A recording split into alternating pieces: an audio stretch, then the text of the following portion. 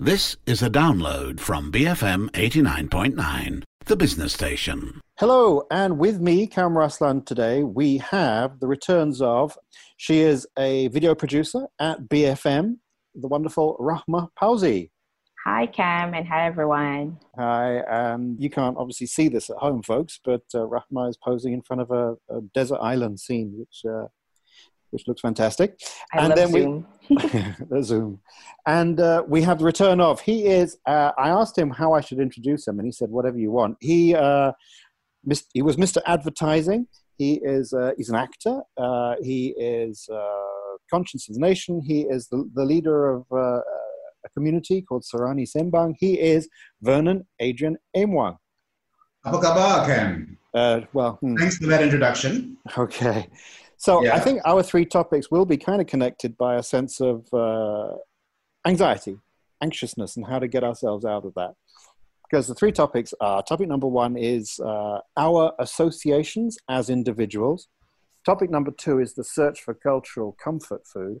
And finally, topic number three is frame it, don't flame it. So with topic number one, Rahma, our associations. Yeah, okay. So I've been working on a digital content over the past, I think, 2 weeks, looking at horse trading and politics, given whatever that's been happening in our local political scenes over the past few months and how there's so many horse tradings, going on. And I did a bit more research, and apparently something similar happened in India back in April. In this one state in India, Madhya Pradesh, the entire state government just collapsed because the politicians end up forming new associations behind closed doors and all of that, and effectively collapsing the entire state government. And I could not stop thinking about how similar that situation is, looking at what we've been experiencing as Malaysians over the past few months. So it also got me thinking about, so then we always look at politicians or individuals as, from their associations that they form. So if you're a politician from a certain political party, you'll feel like that person has no individuality, in a sense that you always expect that person to just vote along the party lines, or stand for whatever the party is saying, but just to kind of take that a bit further, a bit more critically, is that the kind of person that we want to be? Someone who's predictable, someone who lacks conscience and cannot go against party lines and get punished. And I just thought about that, and made me reflect on something a lot more closer and personal. And one of the things that we tend to do as adults, or rather like me as new adult, whenever we go to parties, we tend to, hey, I'm Rahma, I'm a video producer. As if that, it's one thing that defines me. I work at BFM, as if that's one thing that defines me. And why do we do that? Why do we always identify ourselves as associations that we are part of? Can I just be, hey, I'm Rahma and I like cats? But even then there's hoping for some similarities, asking, maybe I hope you like cats too, and I was just wondering and I just think that we lack I guess flexibility. We want to be unique, we want to be ourselves, but the moment we see politicians, and I'm not saying that horse trading is necessarily good or bad, just wanting to reflect on Abraham Lincoln actually performed horse trading when he was trying to outlaw slavery by offering political patronages to his fellow opposition party members. And it's part and parcel of democracy. And democracy is about standing strong to what your political conscience tell you. So that kind of make me think about all these other things that we're trying to associate ourselves with, trying to associate other people with, and we punish people the moment they don't do whatever that they're told to do, but at the same time we kind of want them to be principled. What do you think? Well, Rahma, first of all, you actually defy pigeonholing, and I think that perhaps if you said you're a video producer who likes cats, that's you're going to discover that there is so much more to Rahma. But surely in the case of politicians, if we vote for them, we're voting for what it says on the tin. If it says UMNO, we understand what UMNO means, and there's complete expectation that it would be UMNO. The politician is merely just a limb, just a facet. But I guess the reason why they turun padang is to be able to let the people know that they are more than just the party, And I guess it's in not just being labeled as something or actually proclaiming you're one thing, but as I mentioned earlier before we started recording, life is really in the conversations that we have where, aspects and details and the granularity of a personality comes through. So, and I guess we usually look for common ground when we introduce ourselves, We try to make the other person feel at ease, that we're not that strange, And I guess that's why we say things that appear to be non-threatening when we first meet people or when we enter into a community that we are new to. We try and assert something that's more familiar. Because I think, it's very interesting how of late everybody is so fearful and suspicious of each other. And is it because media is telling us that we should be careful and suspicious of each other? That whole idea of identity politics. Yeah. So there are two things here. So whenever, like I say that, I'm trying to define myself like as what I do, whatever, my video producer, but that's also, well, that is the function of the moment, just trying to get the other person comfortable, but that's also ingrained in our brain as if that's what we are. So I guess it's not what we're trying to do in the moment, but more about what's the effect of that in the long run. Because the moment we say that, for example, just like looking at the jobs perspective, right? And that's when we start thinking about, I got to dedicate myself 100% to this job. It's okay for me to pull all-nighters. It's okay. You know what I mean? So it's like we're allowing these associations to determine how we should live and allowing certain behaviors that we shouldn't have, So that's one. And like to answer what Cam was saying just now, I think that despite like how much you're trying to vote someone because of the association that they have, and like I know what I'm getting at, for example, I know I'm going to get out of it, so I'm just going to vote for this person. As much as like that's true, but maybe because it's also, I think we don't have a culture where we don't encourage something that goes beyond that. So if you are within a certain, like I think if we encourage a culture that it doesn't matter what form or association you're from, like as long as you bring something new, like, like the association is just like one way to represent yourself, but it doesn't mean that you are that. So I think we are not open to a multitude of complexities. And I guess that makes it like easier to I really get what you're saying, sister. And freeform jazz dance and everything through life. But at the same time, I think that we can feel disappointed or even angry if somebody stops being what we thought they were. What is that? Like, is that like a society that's like a bit like are we requiring? Should we be in a society that's a bit more mature in It's very interesting when you had said we, when you used the pronoun we about wanting to assert commonalities, right? So I feel it's because we want to make the other person comfortable. Whereas if you had said something like something that shocks the other person, that person won't know how to react. It'll put them in an awkward situation.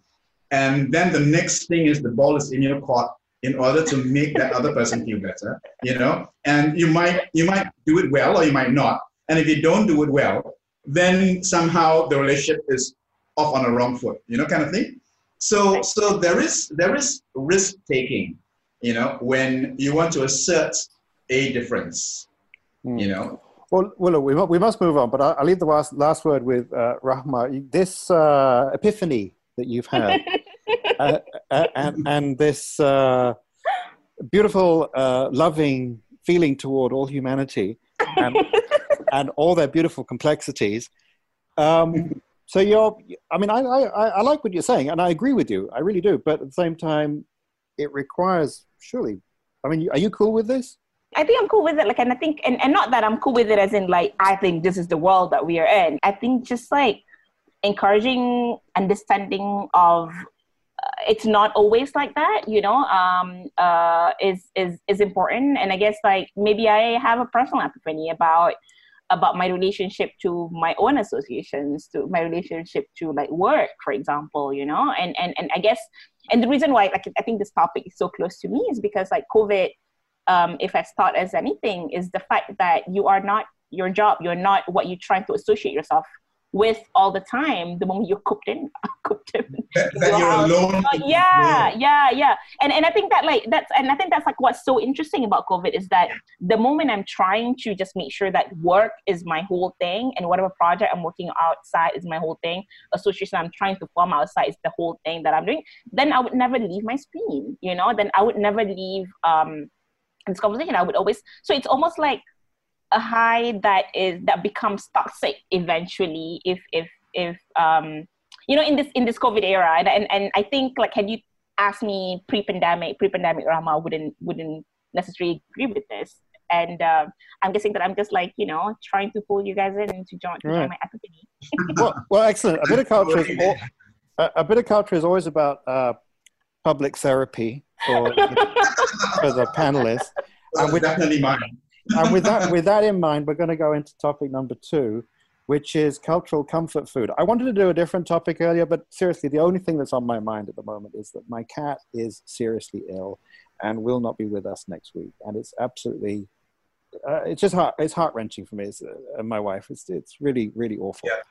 And it's about, when I say comfort food, it's because when you're faced with an appalling emotional situation, do you submit to it completely? Do you dive into it wholly and just live in that? Or is it acceptable or even possible to take moments away from it?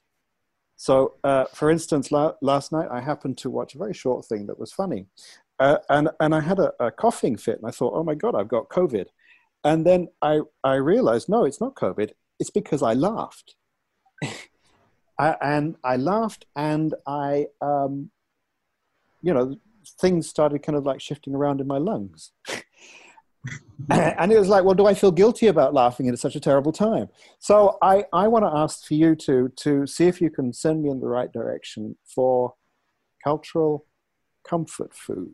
Something that's, or is that acceptable? I don't know, you guys, we've all been in moments of grief. What do you do? Well, yeah, and it's looking for things that give us some moments of solace, escape, you know, a mind, a conscious caress, you know, a caress of the consciousness, to just let us remember that there's more to life than this particular tragedy. I think it's really important to disengage, you know, whether from happiness or from tragedy, and to be able to just for a moment realize that there's a lot more to life than that bad thing that's going on. So that reach for cultural comfort food, I think is a survival instinct, you know, perhaps, I don't know, in my humble opinion. Yeah. You know? Yeah. I remember when I went to boarding school. One of the things that I was like looking forward to, because my mom would come visit me every week. And although like I was fed really, really well to school and I gained a lot of kilos, you know, as a teenager, and I still remember one of the things that my mom would always try to do was to always make sure that she comes to my school, not with KFC, not with McDonald's, but with always something that she cooks. And she would always wake up really early in the morning on Sundays to cook me something. And I did not appreciate it in the sense that, oh my God, like I want that, like I think this is like nice. But it took me like years to realize how much I was looking forward to that moment, because and I'm not trying to be cliche with like, mom's cook or whatever. It's not necessarily that, but I remember each time I fed myself with like very specific Javanese food that I know nobody in my school can ever like, you know, give me a recipe for. It reminds me of like a certain place and time in my mom's kampung, in my mom's kenduri, you know, whenever she cooked me something, and I was really homesick. And although like the school is like a boarding school like right next to PWTC, so it was actually not that far from where my family live in Kajang. But it felt like it's a world on its own, and I remember. Come again? When you're that young, distance is sweet. Yeah. And remember, Cam, it made me feel good each week, just for that. And I felt like my juice was just like depleting come like Friday, but on Sunday I'm like a full person again, you know, and it does do something to you. Rama, it's really weird. It's so interesting you should say about when you were young and at school, because I too, when I was young, went to prison known as boarding school, and I too suffered the homesickness, etc. And actually, in these times of trouble, I too actually find myself seeing myself at that age in that place, and falling back on the habits that I have evolved then to sort of deal with it. And I too went to a boarding school that was so close to where I lived. Years later, it struck me as like, oh my God, I can walk home. And the thing that the comfort food thing that I found I return to time and time again is actually, it's the Beatles. The songs of the Beatles. I mean, I love David Bowie, but David Bowie is the music that came to me when I left home. The Beatles is the music of home. And, I think, Rahma, what you're describing, and it really resonates with me, is home, isn't it? That's that place, and you can eat home, you can listen to home, you can smell home, and etc. Familiarity. It really grounds us. Safe. I mean, that's what I'm looking for. At the same time, of course, the sense of loss is that I'm losing home. So, anyway, enough of my therapy, but I would thank you both. And the thing about viticulture is we don't want to give the impression that we live in some sort of emotional vacuum or anything. We're, as Rahma was saying, we are individuals, and we have our losses and realities of life. But in a moment, we're going to come back with Vernon's way of helping us through this time, which will be to frame it, don't flame it, here on A Bit of Culture, BFM 89.9. And we're back with myself, Cam Ruslan, Rahma Pauzi, and now Vernon Adrian Aimwang is going to tell us about Frame It, Don't Flame It. Yep. Well, when I was asked to come up with a topic, I started to think about what was going on all around me. And one of the, of course, overpowering situations at the moment is the Biden-Trump elections, and how the electorate in America is so divided between Trump and Biden. It's such a close call. It's kind of scary to think, what lies ahead. And it made me think about how Trump and his gang have managed to sell themselves in such convincing ways to such a huge part of America, even though most of us might think that actually Trump isn't the better choice in the elections. And so it made me think about how, agenda setting is constructed in politics, and how the media might be used, and how the power of optics and stuff happens to present a view of reality that people buy into. And it made me think about this whole idea of framing, where if you frame the story in a particular way, it will make the receiver of that story understand it, buy into it, react to it, respond to it, etc. And it made me think about, how sometimes we often misframe things, or sometimes we fall into the frame that has been created in order to get the desired effect from us. And I worked in advertising, as Cam had mentioned, so I was very much guilty of framing things in particular ways. As McCann Erickson's slogan said, advertising was the truth well told, which is, quite an interesting little statement where you want to present a product, you tell the truth about it well through the advertising narratives. So it made me think about like triggers, when people are completely taken over by certain triggers that set them off in a particular reaction. For instance, what happened with Tun Mahathir and his tweets about the French situation, where a small part of the tweet was taken out and completely blown out of proportion. And it created a huge furor all over the world kind of thing. Framing is about knowing how to read something deep enough to get the context, not just the contents, but also the context, the stories behind it. And I think it helps if all of us could improve our framing abilities so that perhaps maybe we can become a little bit more critical in how we receive messages and how we receive sights and sounds around us, so that it's not a knee-jerk reaction, For instance, at the moment, people are digging their heels in because one side is saying one thing and the other side is having a knee-jerk reaction, not considering the full context of what's being said, why it's being said, how it's being said, what was behind being said, etc. And then it also comes back to the whole idea of this whole situation in our politics in Malaysia, betrayals. Somebody betrayed somebody once, that person isn't forgiven. We don't know the full story of the betrayals, so we judge and maybe we jump to conclusions. And like in politics, nothing is so apparent because they've got their spin meisters and things can be taken and reframed in such a way. So it goes back once again to the Trump-Biden story. So framing, for me, something that I've been thinking quite a lot about recently. Well, Rahma, let me bring you in here because you are a video maker. You're one of the propagandists who are manipulating us into... That's you. Into thinking the way that you want us to think. Framing. How do you approach the framing of a story? That's one thing that I noticed after 6 years, making films, being a video journalist. I noticed there's one thing that video journalists or journalists tend to do, at least locally from I noticed, is that to ignore context. There's no deep appreciation of context because you're so quick to just report what happened without thinking, without really saying what happened, what hadn't happened and all that.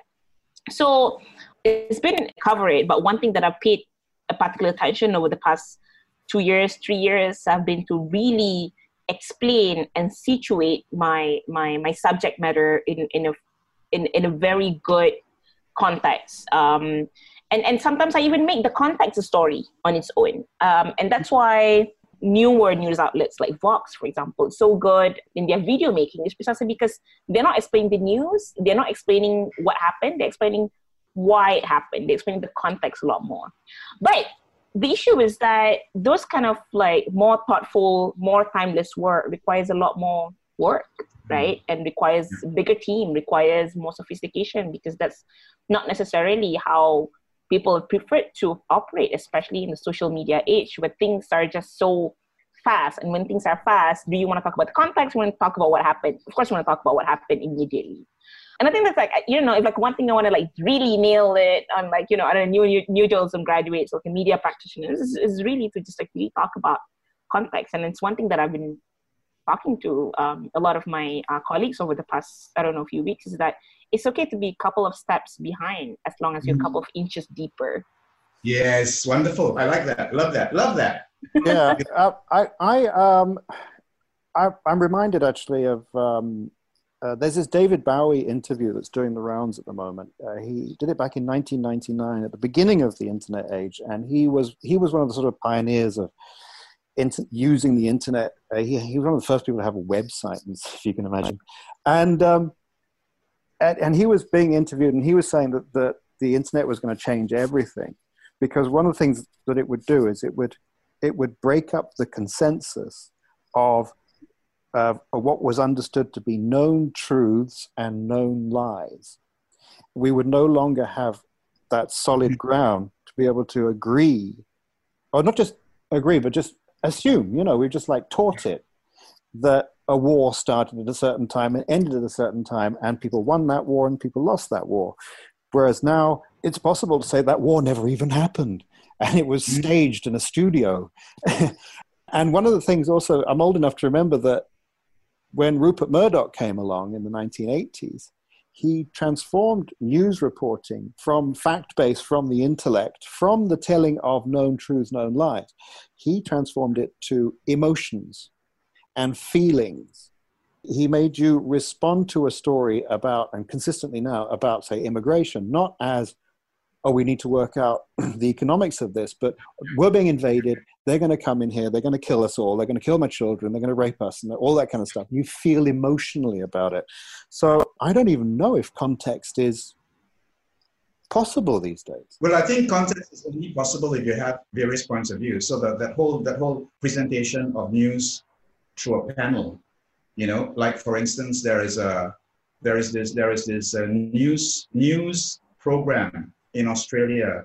I can't remember the name of it now, but it's 4 news presenters sitting together, and one doles out the news and the others comment on it.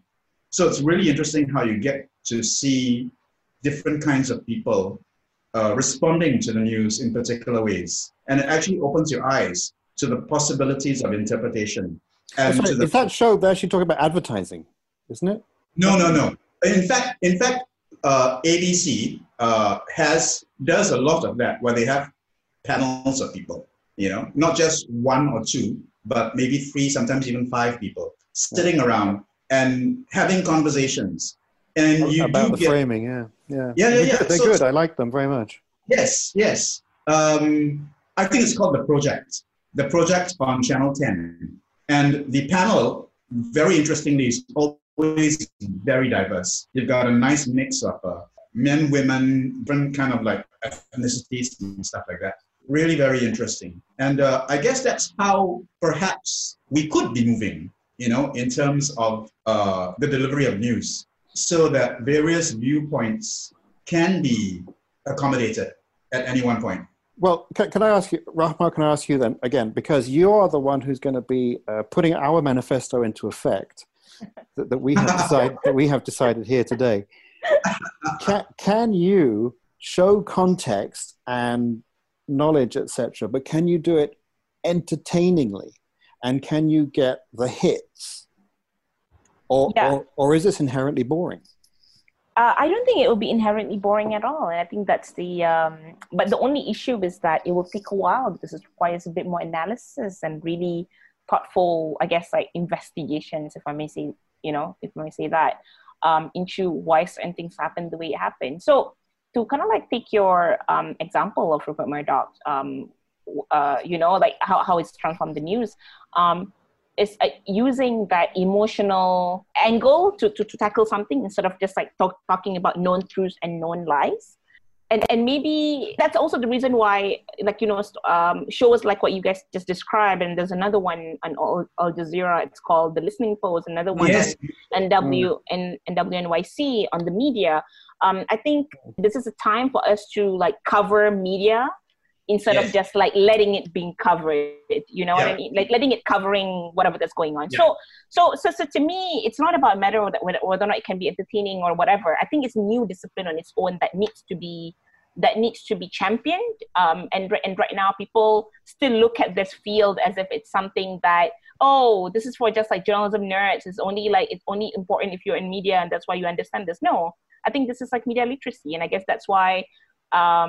We have so many, like we have like PolitiFact, and I think, and we have ProPublica, and we have like a bunch of these different news organizations that are just dedicated to covering newsmakers and not just news. If we can champion that as a field, I think we can do it entertainingly. But can we do both in one go? I think that's a bit difficult, mostly because it requires a lot of effort. So yeah. Right. Well, we must move on. Thank you very much, Vernon. It's a good thing to think about. But for you, Rahma, I would suggest you do the now this way, which is to keep it about 30 seconds long, put a rather sad tinkling piano underneath, and you're done. Thank you. I will tell my investors that. Yeah, piano, always piano, right? I think certain markets do respond more to violin, but piano I think is pretty universal. Okay, we're going to move on though to recommendations, where we recommend something that we think might be of interest, and Rahma is going to go first. Ooh, okay. So I'm not sure if you guys are going to be interested in this, but I've been following this one Instagram account and I like it so much. It's called The Woke Salaryman.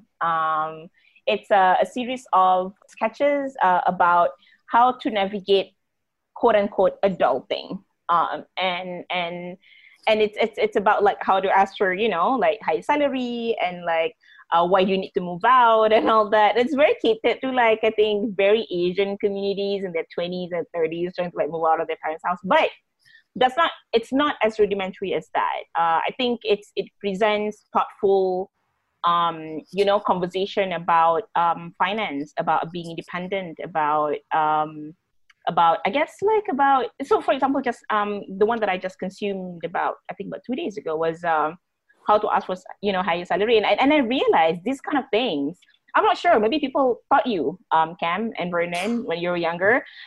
I don't know. Like, it's just like, you know, these are the things that I wish there was just a guide, you know? I was thinking I should subscribe. I need lessons in adulting, I tell you. Yeah.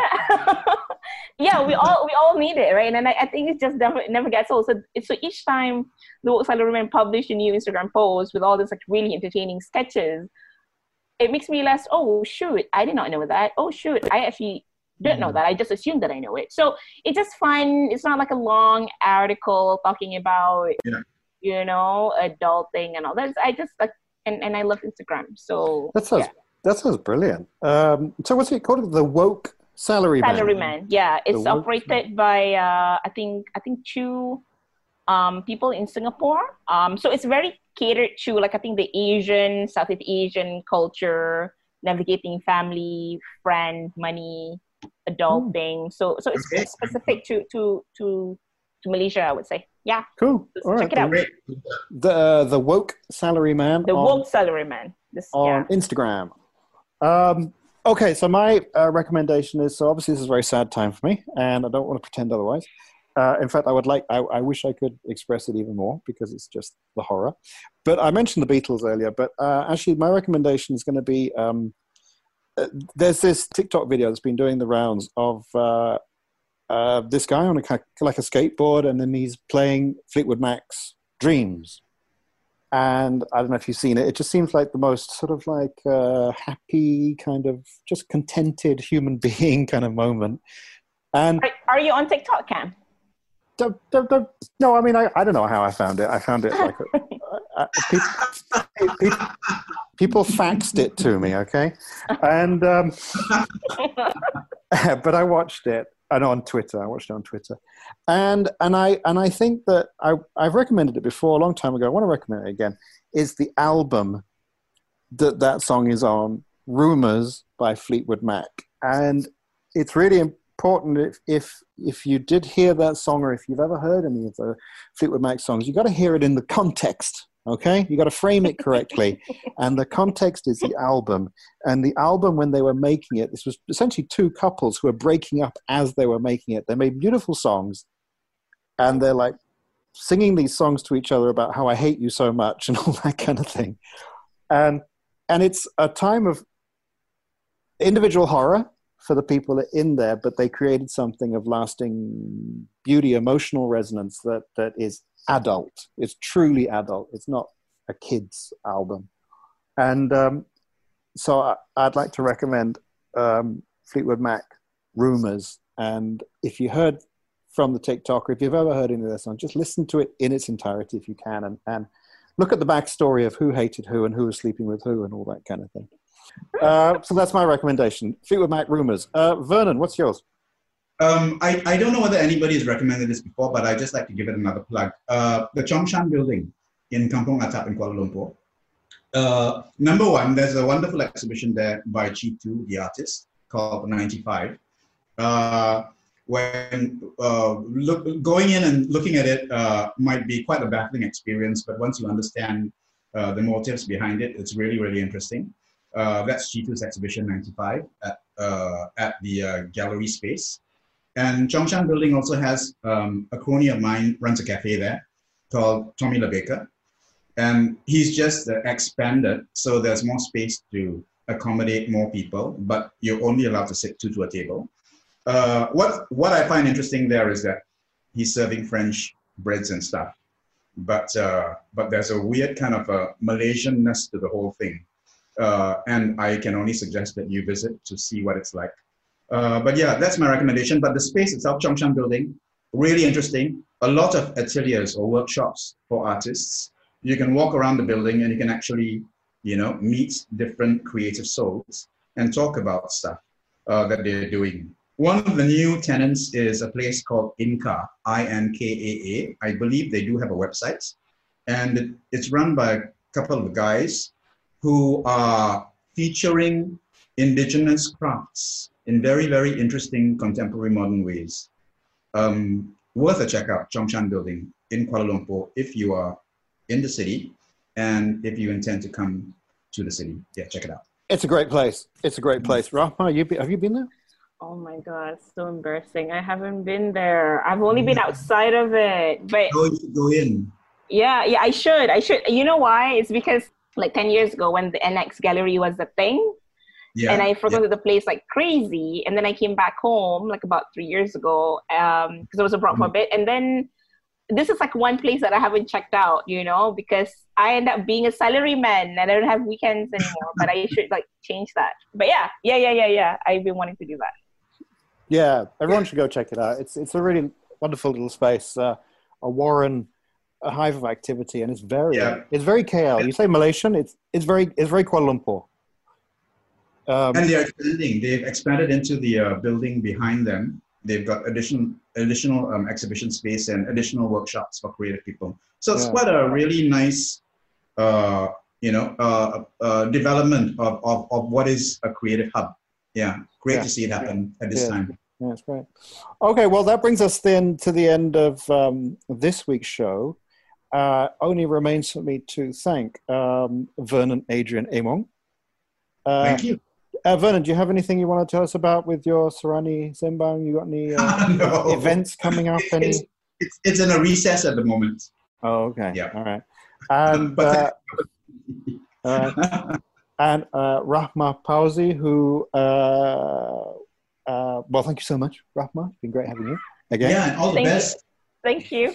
Thank you, Cam. Yep. And I want to thank you both, actually, for today, for helping me for the first time in like a long time, helping me take my mind off things for a moment. I think it's good to escape anytime. for a moment. Yeah.